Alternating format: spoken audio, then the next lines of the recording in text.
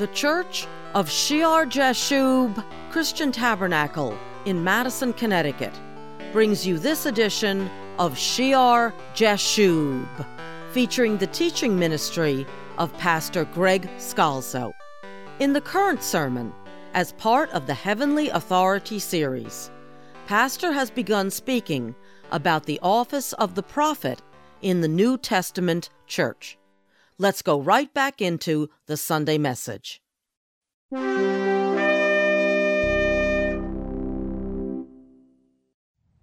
Look at 2 Peter, the second letter of Peter. And again, chapter 1, now down at verse 19. Up above, he speaks about how he was one of the eyewitnesses when Jesus is transfigured on the mountain before him. He was an eyewitness of the glory. He can tell them as one having seen it. And now he speaks about how this confirms the prophetic word of the prophets.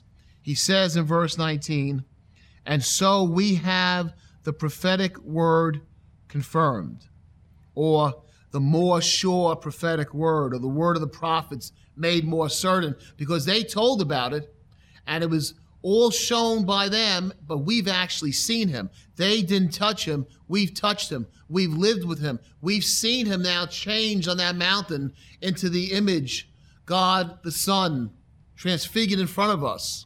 So we have the words of the prophets confirmed, made more sure. And so we have the prophetic word confirmed, which you do well to heed as a light that shines in a dark place, until the day dawns and the morning star rises in your hearts. Until revelation rises in your hearts. The prophets had revelation. They've had revelation. They've been with the Son of God. He says, until the day dawns and the morning star rises in your heart. The bright and morning star, Jesus Christ himself, rises in your heart. The Spirit of Christ rises in your heart and shows you clearly the Lord Jesus Christ. Until you see in your heart and your spirit Jesus transfigured, King of kings and Lord of lords, you will do well to listen to the message, the prophetic word confirmed, to heed it as a light shining in a dark place.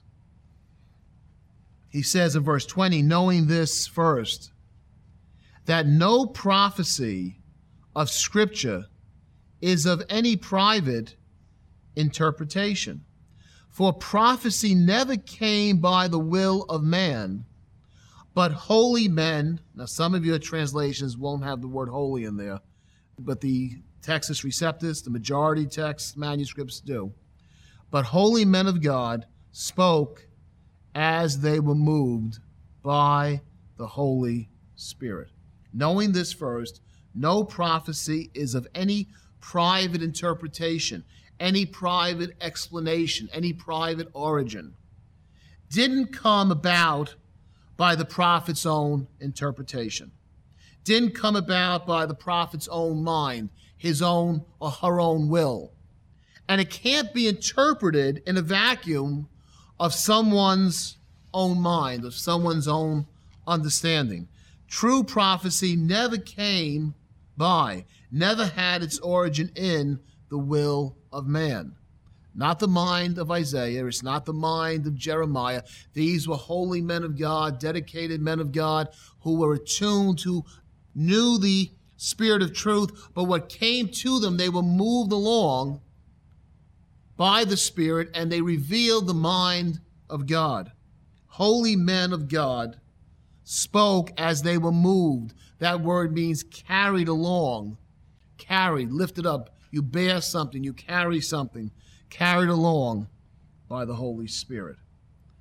So we get great insight here to how the prophet works, how the prophet is moved. The one Holy Spirit moves them, and so it all agrees. It's all confirmed. He has spoken it, God has spoken it, and it will come about. You know, if Isaiah said it from his own mind, it wouldn't come about. David could not foresee how the Romans would crucify 1,000 years later. Isaiah wouldn't know what happened. If it was their own minds, they could not do this. But God knows from the beginning to the end. It's from him. And so it is confirmed because the Holy Spirit now confirms it. God works it all out because he knows from the beginning to the end.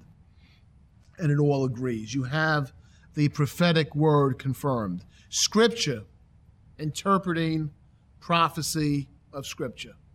And so it's one. It's a unit. It's not all these different people over 1,500 years. It's one unit because it's the Spirit of God. Through the Holy Spirit, he opens our eyes, and we understand Scripture and prophecy through Scripture and prophecy because God initiates it. Each prophecy is not of a separate interpretation. Each prophecy is not of a private interpretation. And so if you have secular scholars at Yale taking a line of Scripture and analyzing it and pulling it apart as separate from the whole, as though a work of literary importance, but not the Word of God, and trying to figure out what Isaiah was hoping to tell the people or what Jeremiah was trying to say, they are blind and in a dark place. Rather, you have glorious revelation of the whole. The prophet anointed by the one Holy Spirit, moved by the one Holy Spirit, the revelation shines out to man. It all agrees, it all comes together, and we can see because it is from God, through God, and only by God can we understand it. It's only understood. And if you take a scripture out of context and have private interpretation, you can get in trouble. A word of prophecy out of context and have private interpretation, you can get in trouble. This is one of the reasons I think sometimes that some brothers and sisters in churches where they don't believe in the gifts or the offices of the Holy Spirit today, because they've seen people abuse those gifts. And a word might come forth and get totally misinterpreted. The word may not be from God. It might be somebody saying they're a prophet and they're not a prophet.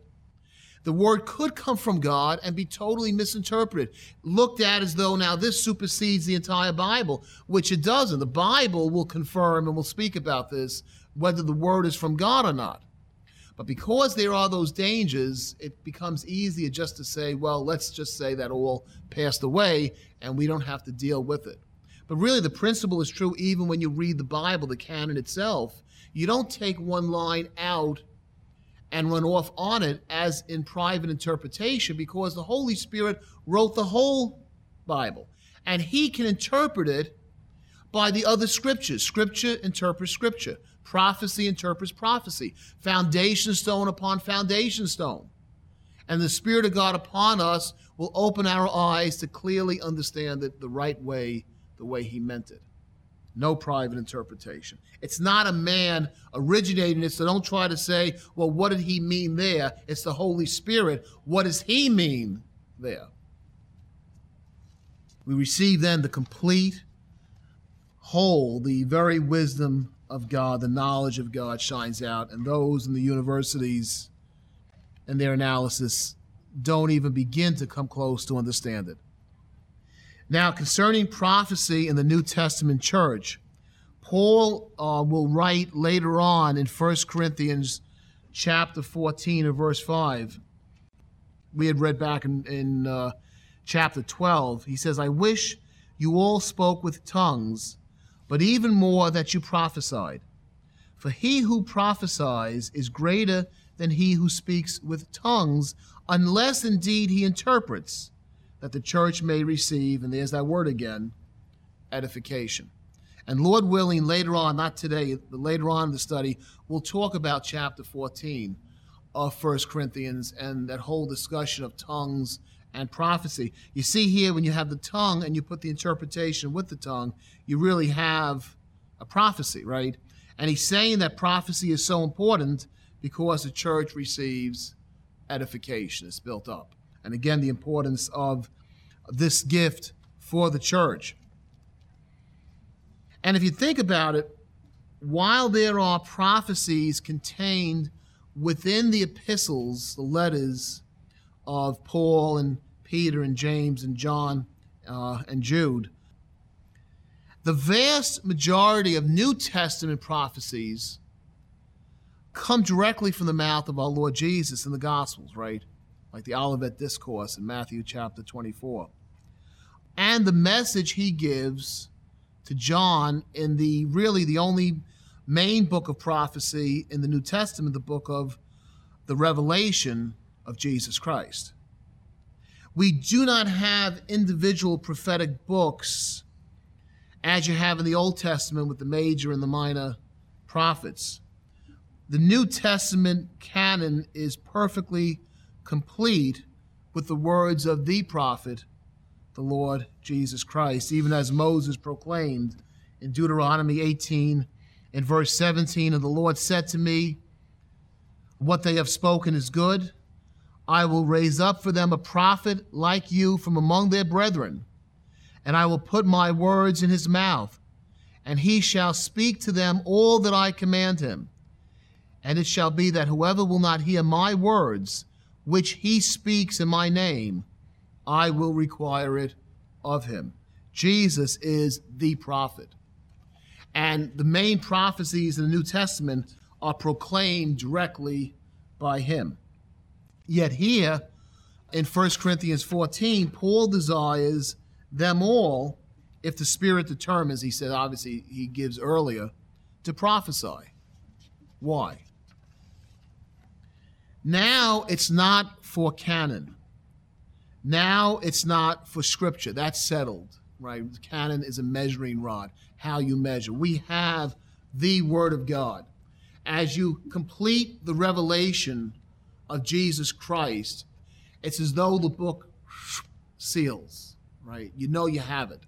This is the complete Word of God. So we don't need prophecy now in the church. I mean, he's writing to them, the church of 1 Corinthians. In 1 Corinthians, the church of Corinth, what prophecies do we have here from the Corinthians in the Scriptures? Right? Who in Corinth do we have a book like you have Isaiah and Jeremiah? Yet it's important that they have the gift of prophecy, right? So now in the New Testament, the Old Testament pointed to Jesus. Now we have the fulfillment in Jesus, the prophet. So what is the purpose? Why does Paul say, I wish you all spoke with tongues, but even more that you prophesied? But for church edification. That's the purpose, for church edification. We still need, remember how the old prophets exhorted the people. We still need to hear from the Lord for specific guidance. We still need from time to time to be warned, to be rebuked. We still need to be corrected if we go off course.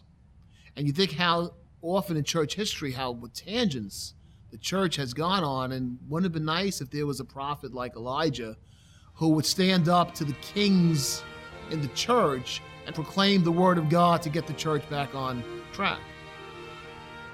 We still need to be corrected, and we still need encouragement in dark times.